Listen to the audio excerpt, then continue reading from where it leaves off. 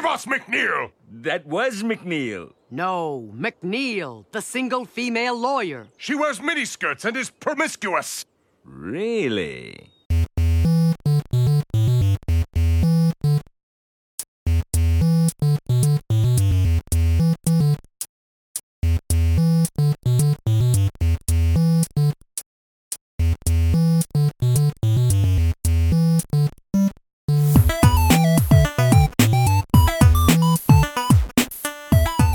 Welcome to the world of tomorrow. This is Back to the Futurama, your podcast voyage through one of the greatest TV shows Fox ever canceled. I'm Mike. And I'm Ben. And today we're talking about Season 1, Episode 12, When Aliens Attack. Well, we'll just get into it, just like the episode does, with a cold open set in 1999. Fry is delivering a pizza to WNYW, the local Fox affiliate. Mm-hmm. Well, there is a monumental event happening because it is the season finale of Single Female Lawyer. In fact, the guy who ordered the pizza asks Fry if he wants to watch the season finale. Fry says that he prefers shows of the genre world's blankiest blank. Well, the person that ordered the pizza does say that she's wearing the world's shortiest skirt. And Fry is in. Wouldn't you be, Ben? Maybe. That seems like a shortiest skirt. If it's shortiest, it's got to be the shortest. Well, if it's the shortiest. Mm-hmm. While they're watching... Wait, no, let's back up. Let's talk about what's going on in the show. Let's do. So it is a very much Ally McBeal reference. Ally McBeal was, of course, a very big TV show on Fox at the time. Did you ever watch Ally McBeal? No, I did not. I actually did. I watched a couple of seasons of it. My dad was really into it. Okay. Of all things. Maybe because she had the world's shortiest skirt. Well, I don't know. You know, I can understand that. Did you like it? Obviously your dad did, but did you? It had its moments, actually. Overall, I don't know. It wasn't quite my thing, but it did have a couple of really good moments. I think the writing was surprisingly decent for what the show was. Wasn't it that show that had that dancing baby? It did have the dancing baby. Gotcha. That's the only thing I know about Ally McBeal. So yeah, it's very much an Ally McBeal reference. Jenny McNeil. Yes. I almost said Ally McBeal. This is going to get real confusing real fast. Well, let's just not talk about Ally McBeal ever again. Done and done. Excellent. Jenny McNeil is in a unisex bathroom talking to a judge. Mm-hmm. And they're talking about sleeping together or something, and the corruption in the trial. And there's a stenographer in one of the stalls, who didn't catch that last bit. Mm-hmm. And then at that point, Fry yawns, and he accidentally knocks a beer onto the control console and knocks Fox off the air. To which the person that is running the broadcast says, "You've knocked Fox off the air," and Fry responds, "Like anyone on Earth cares." Foreshadowing. Yeah, that is foreshadowing, though. Well, I mean, it's not that much of foreshadowing because we immediately jump to Omicron Persei 8, a planet 1,000 light years away from Earth. This is our first introduction to Lur and Ndunda. Mm-hmm, that's true. The Omicronians. The Omicronians, where they are watching this very episode. This very 1,000 years later as the signals from Earth get to Omicron Persei 8. Yeah. And right at that moment, when the stenographer says, I didn't catch that last part, it gets knocked off the air, and the Omicronians get real mad. Real mad. Especially because of the technical difficulties, Fox has decided to put, I believe, 8 hours of animated.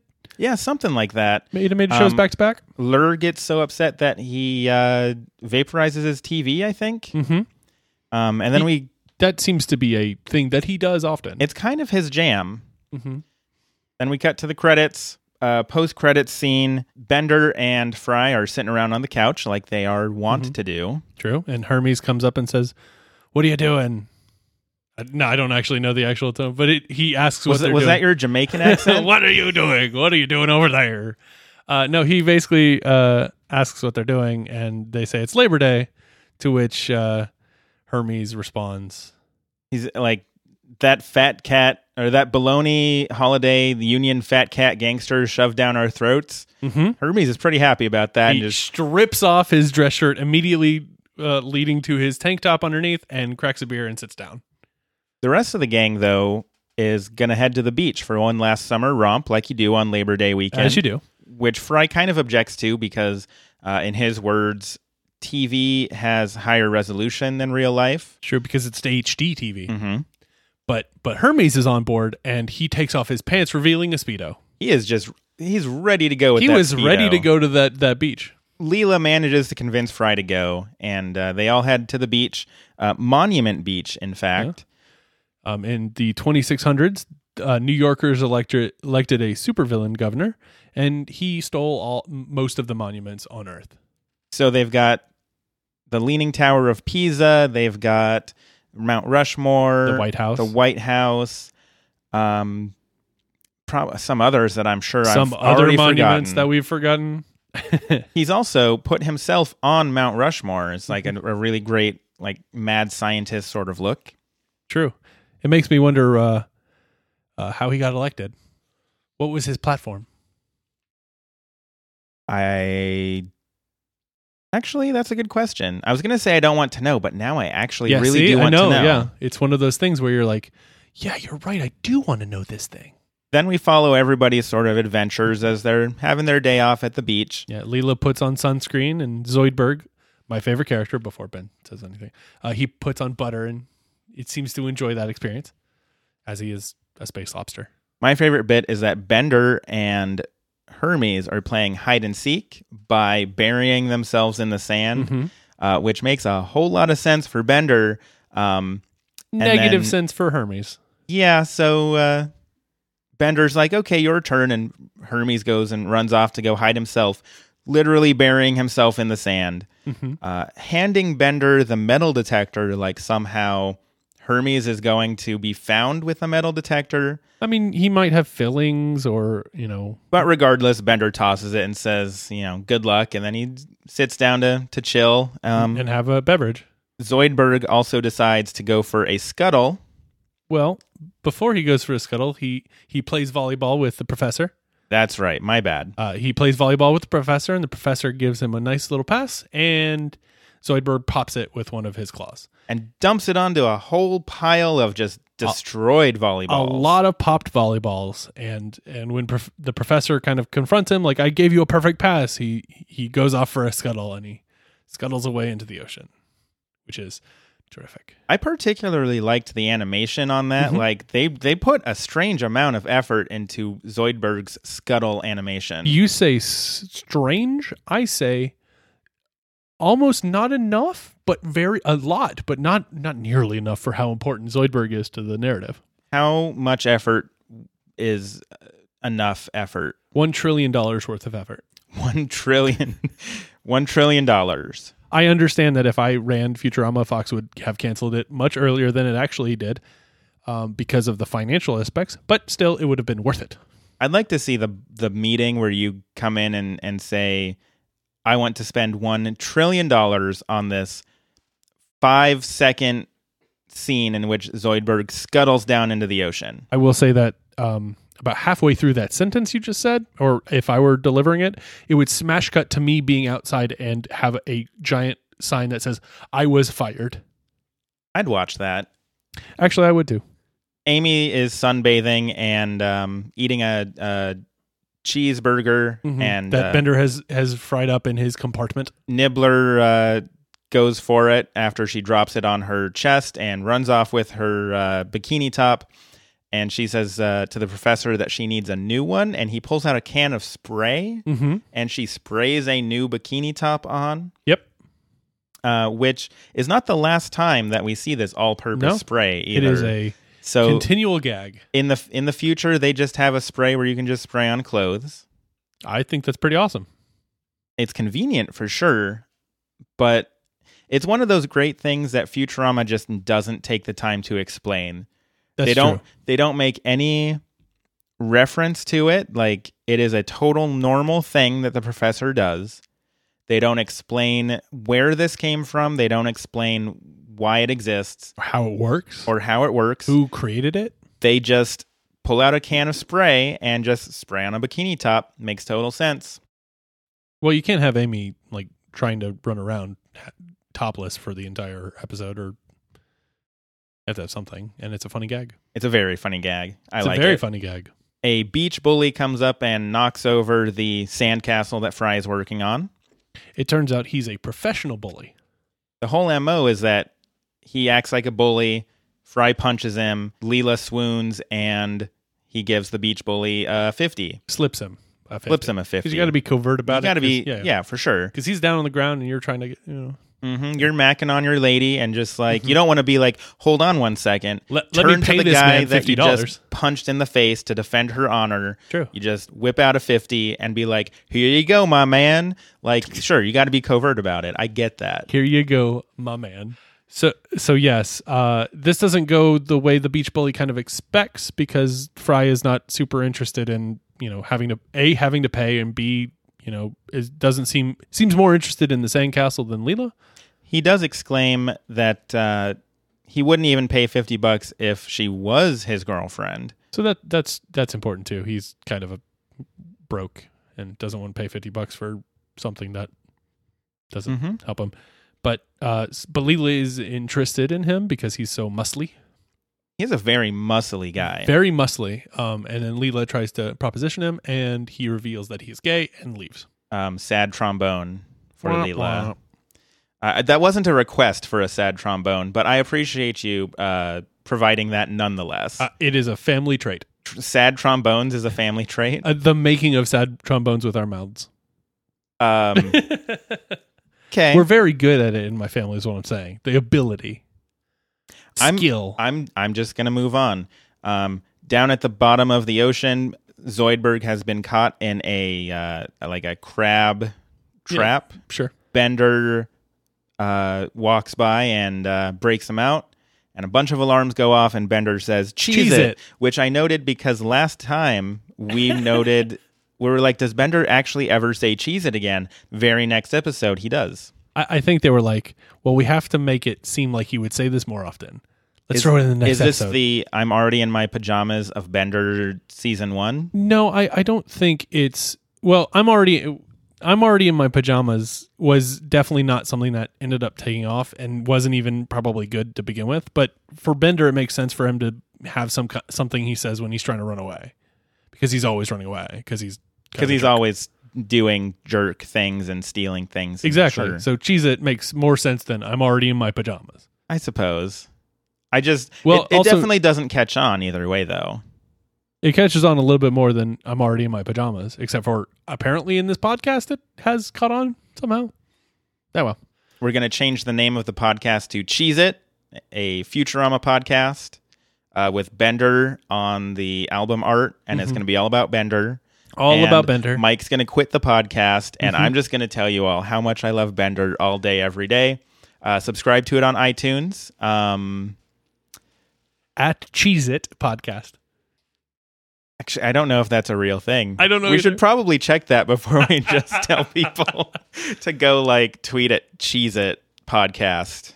Or you could just do that and see what happens. It's Twitter. Who cares? The best thing is that I'm going to get so many listeners who are looking for a podcast about the food Cheez-Its. They're going to be like, oh yeah, finally a podcast about these cheesy cracker bites that I love so much. And it's going to be me talking about futuristic cartoon robots. And it's going to be the letdown of 2017.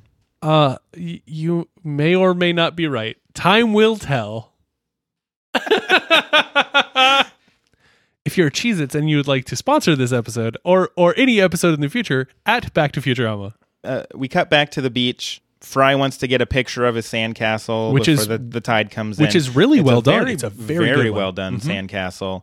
And everybody kind of groups up to take a picture, including Bender, even though he is the camera. Like his eye pops out to be a camera. His eye zooms in and he takes off his hat. I almost said he takes off his head and puts it in the sand, and his body runs over and kind of gives the rabbit ears to Fry. Unfortunately, at about that time, aliens attack. What? As foretold by the name of the episode. As foretold. They all in a very, again, it's another obvious reference back to Independence Day. Yes. Where all these big saucer-shaped alien ships hover over all these monuments that are conveniently placed on this one beach and just blow them all up. And including a tiny little one that flies over and just blows up Fry's sandcastle. He seems the most sad about that one. I mean, he put so much work into it. That's true, but the White House was there. Yeah. You know what I just realized? Mm-hmm. We see the White House later in this episode. Look, you can rebuild a White House. Oh, I guess that makes sense. All right. Thank you. I'm good. Fun historical fact. I mean, it's the been 400 the current years, White House is not the original White House. It's true. But I didn't think about the amount of time between the supervillain governor in the 2600s and the current day, which is 3000. So that's on me, listeners. You can tweet at Back to Futurama and tell me I'm an idiot. A demo.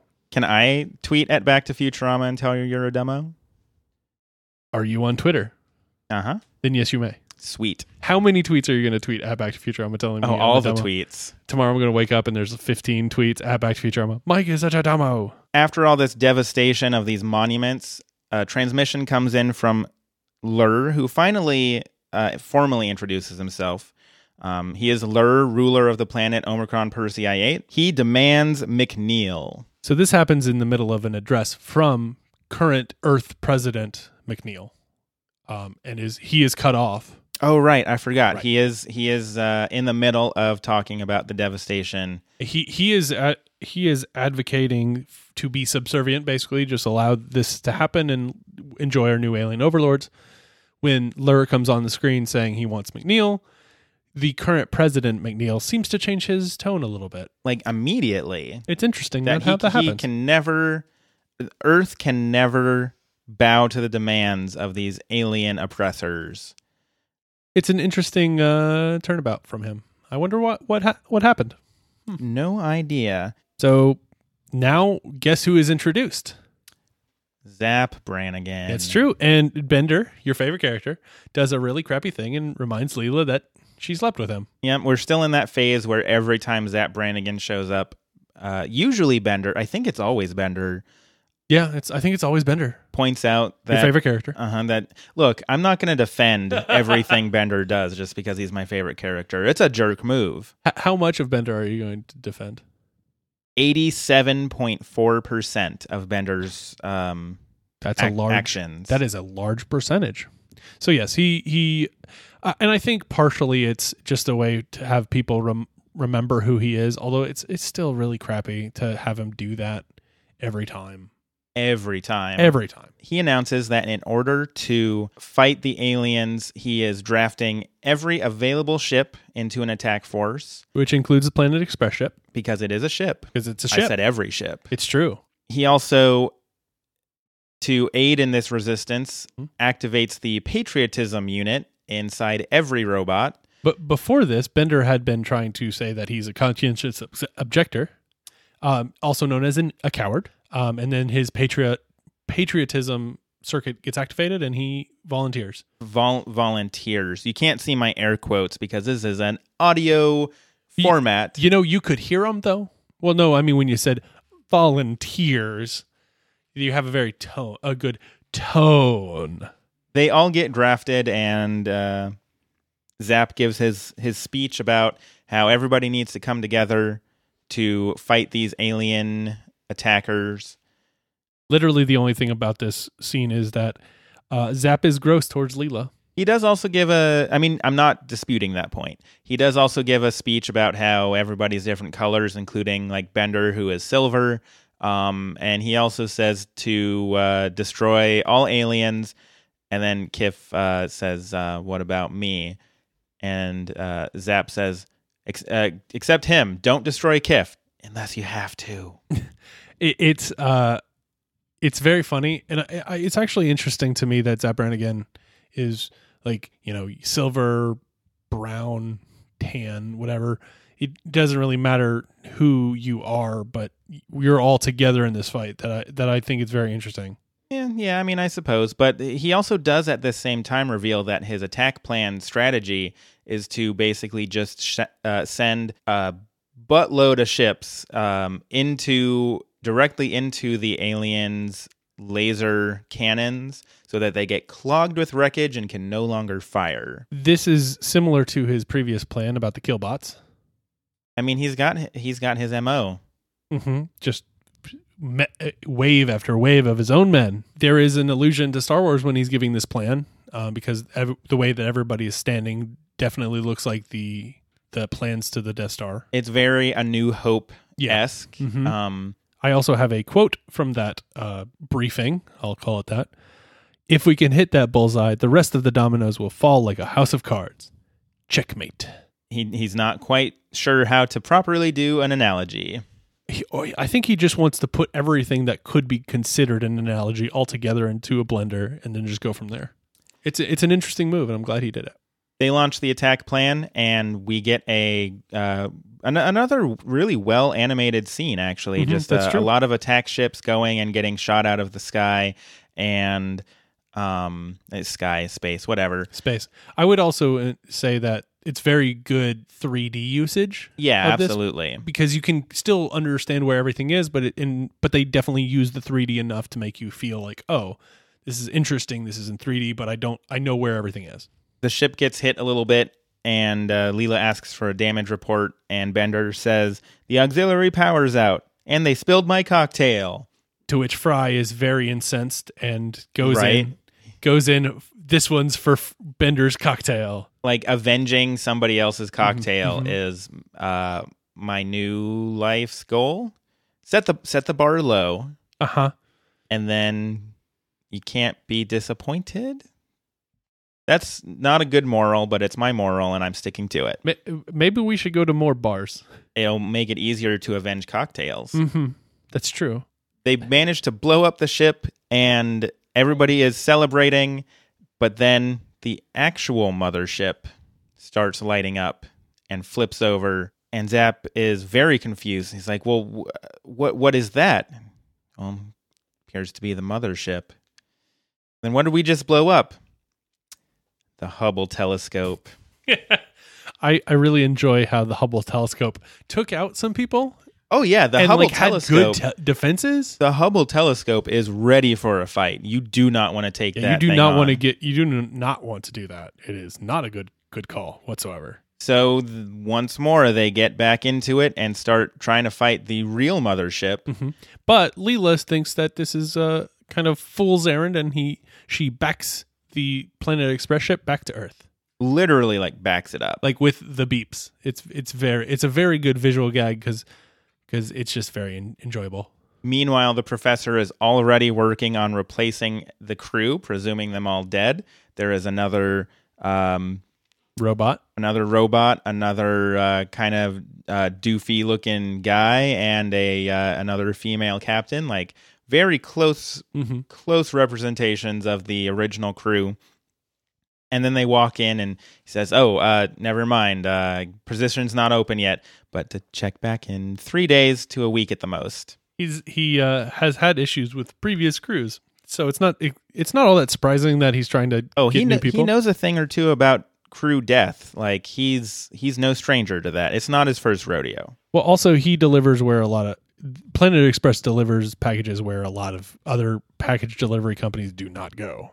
Earth President McNeil is giving another speech about how they can't, in his words, kowtow down to the demands of these things, and that he appreciates Earth standing behind his resilience, and something basically not about. He appreciates that Earth is willing to basically die and get totally annihilated to protect him and him alone. Sure, yeah. At which point Zap comes up and behind him and puts him in a bag and carries him off to the Omicronians. So when he is delivered to the Omicronians, he's not exactly who they want.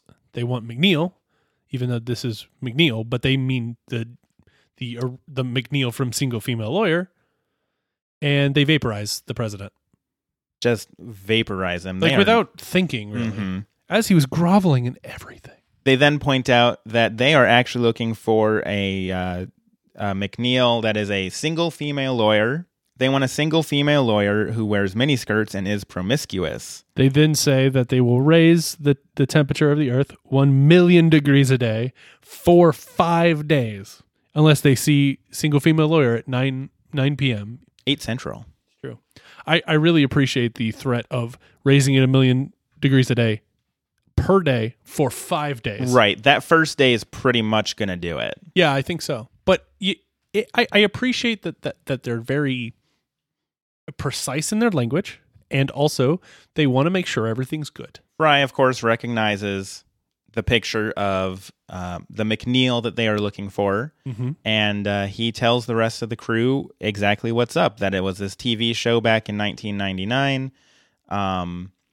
And Amy, of course, looks it up on the internet and verifies it, and she finds out that the season premiere never aired because some zidiot spilled Coke on the transmitter. Beer. Yeah, Fry's like a beer, I imagine. Yeah. Also, I think we haven't actually talked about this at all, but Amy does her thing where she always replaces letters in like common things, like zidiot instead of idiot, or has she done that up to this point? I don't think or is this so. I like think kind this of is a the growing thing? I think this is the first time that happens. Because- and I appreciate it. Yeah, she does that throughout, and I can't think of any other examples at this moment, but Like she uses "guh," but like she puts like "gla" or something. like spla. "Spla." Yeah, there you go. Yeah, and she does it, and it gives her something else in her personality, which is really appreciative, which I really appreciate.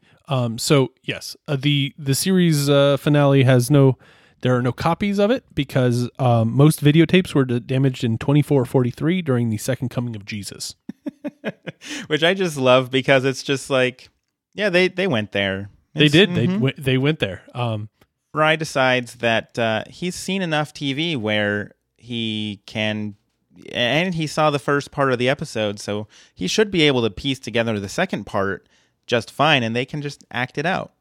Should be fine, right? Should be. Zoidberg volunteers to make the costumes. Professor has a broadcast antenna, but of course he does. And Bender will be an acting coach. Let's put on a show. Leela is going to be the star of Single Family Lawyer, according to Fry. She doesn't really want to, though. But once Amy makes a mean remark, she takes the script. The mean remark was about not having the thighs for a mini skirt. And of course, because I'm 12, I love the joke where they're getting ready to film, and Fry says, "Camera 1," and one of Bender's eyes kind of pops out. Camera 2, Bender's other eye pops out. And then camera 3, and it cuts to Bender, and you don't see anything, but you hear Bender is shown from like the compartment up. And you hear, because like that third camera is coming from somewhere, and it makes me giggle every time. Every time, yeah. It is such a ridiculous, immature joke that I love. It's fantastic every single time. Futurama was very good at like mixing the really smart jokes and the really dumb jokes. I do appreciate in makeup Amy giving Leela a second eye, which is basically just a googly eye. It's a really big googly eye. It's hilarious to me. So during the show, Zoidberg is playing Prosecutor Ramirez, which he does a pretty good job of acting like a prosecutor, including the part where he accidentally stabs Leela in the fake eye and then eats it. Okay, now they didn't have a lot of time in the blocking. Granted, that doesn't stop him. He could have not eaten it, but at that point, all is lost. They kind of go through this motion of like this really just bad dialogue.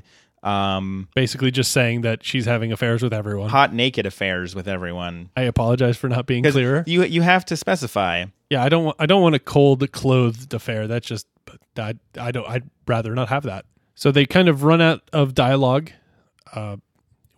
Because we find out that Fry figured that since it took him an hour to write, it would take an hour to read. He only was able to write 2 pages of dialogue.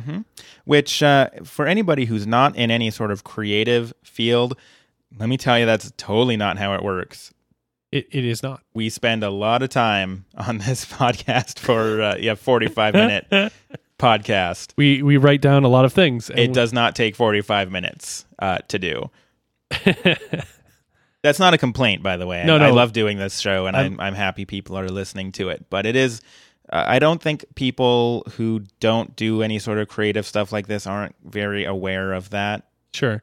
Well, I mean, first off, yes, I love every minute I get to watch Futurama and then talk about it into a microphone. It's fantastic. And people listen to you talk about it? I thank each and every one of you for listening to this. I'm going to call it drivel because we're dumb. But yeah, other than maybe doing improv on, a podcast, you do a lot of work to have anything worth listening to. So Fry tells Leela to just wing it and come up with something compelling. And that leads to Leela, as Jenny, proposing to the professor, who is the judge.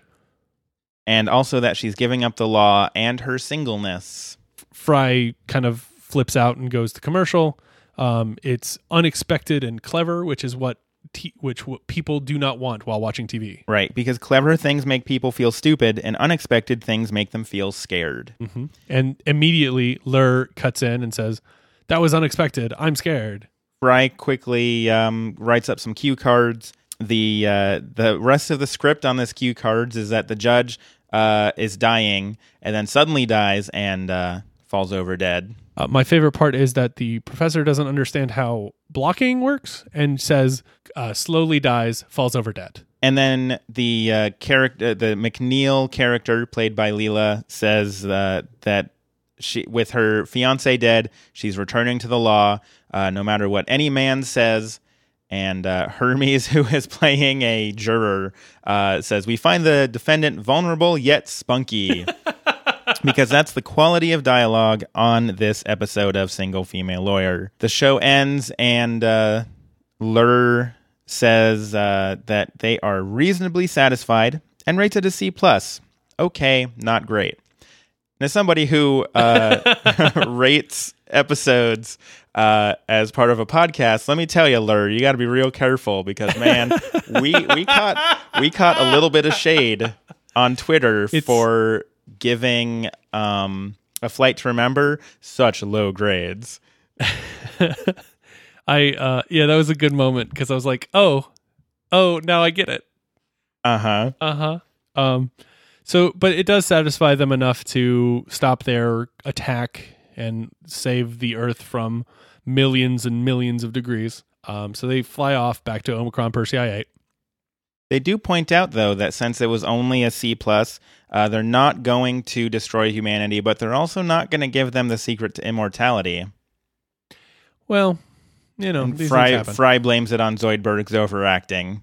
Well, I agree based on the eating of the googly eye. Well, I disagree based on the fact that dialogue included just hot, naked affairs, and we find the defendant vulnerable yet spunky, so... Yes, but it's not... Well... Yes. And as the Omicronians fly back to their home planet, we see the crowd celebrating as everybody's coming out from their houses, mm-hmm. and we see a white person and a black person hug, and like rabbi and a Muslim hug, mm-hmm. and then a clown and a nun hug, because I guess clowns and nuns are just enemies. Complete opposites. Mm-hmm, just complete opposites. Mm-hmm. The original Odd Couple right there. And then Fry says that because he's watched so much TV, he knows that the secret of good TV is that at the end of the episode, everything always returns back to normal. And as that happens, it pans out and shows basically a devastated New York, all rubble and fire and flames. And now that's a joke that I really like because we've already called out on I think 3 episodes at this point, how many episodes so far in this series have done a whole bunch of things that in the end didn't matter, nothing changed. The events could as well have not as happened. Mm-hmm. And then here we are where he's like, everything always returns back to normal, right. And New York is devastated. Yeah, and just throwing the lampshade on the look at that, what we did. It's some good meta humor, and I really appreciate that. I do appreciate it. I also appreciate the fact that I'm pretty sure everything just goes right back to normal for the next episode. Oh, it absolutely does. But in that one episode, everything is just destroyed and awful and devastated. But yes, it was very, very good. And then it fades out and goes to credits. Yep. which means that it is time for... Great. So overall, I actually really, really love this episode. There is a lot of great things to love about it. First of all, I think this is maybe the first episode where we get sort of that, I guess I'll call it sort of an ensemble cast. It's not technically the correct word use of that term, but it's not a story just about Fry or just about Leela. We get a lot of the other Planet Express employees for the first time. We start seeing Amy having a little bit more, and Hermes having a little bit more, and Zoidberg having a little bit more. Like we said, Amy calls somebody a Zidiot, like she's starting to come into her own. Hermes is starting to do kind of his own stuff, where he just takes off his clothes, and he's got a Speedo and plays hide and seek. Which, one thing I forgot to mention is one of my favorite jokes too, is that when the aliens attack, Hermes pops his head out of the sand because he's been hiding in the sand the whole time. So stuff like that, really good jokes. A couple of dated references, the Ally McBeal references and the Independence Day references are a little dated, but it's not the crux of the episode. Well, the references themselves aren't the crux of the episode. Single female lawyer, definitely the crux of the episode, but it's not unlike A Flight to Remember, which yes, I did give a D. I know. Unlike that episode, it's not an episode that exists to be like, hey, you remember Ally McBeal? You remember Ally McBeal? Because I feel like that's what A Flight to Remember was. So even though it's got a couple of those references, I don't really feel like it's that dated. Maybe if you are, a younger person than us who maybe wasn't around at the time, may not catch those references. But overall, a lot of good jokes, a lot of good characters. We get Lur, who's a recurring character. I mean, it's a good, solid episode, and I'm going to give it an A. I agree with you. Even though it has the references to things that were in 2000, they don't feel as dated as the epic film by James Cameron, Titanic. The 1997 hit James Cameron film, Titanic. Thank you. So yeah, I agree with you. It doesn't feel as dated because it's not a full parody of the entire idea. There's a whole lot of new things going on here. It does circle around the single female lawyer parody, but it feels fresh because they have to basically build an episode of a sitcom by scratch, and it's funny, and it includes a lot of characters that we don't get to see a whole lot, which incidentally did happen in the Titanic one. I don't remember. No, you're right. It does actually. I suppose that's true. So it's to me, it's basically what that episode should have been, but was not. It's funny. It's strong on its own merits. You could throw in any television show. You could change that. You could even put in a Planet of the Apes reference instead of On Monument Beach. But you would still be the same episode. You can't take the Titanic out of that other episode and have it make sense in any way. So I think this is much stronger. It's on its own two legs. It doesn't, or four legs, or however you want. How many legs do you think an episode of Futurama has? I'm going to go with 4 because of Nibbler. Never mind. I don't know. I've lost the plot a little bit, but I'm just saying it stands on its own legs. It's funny. It has a lot of funny things going on. It lets you understand the world a little bit more, and there's a real threat. So the plot has stakes. I agree with you. If it's not an A+, it's an A.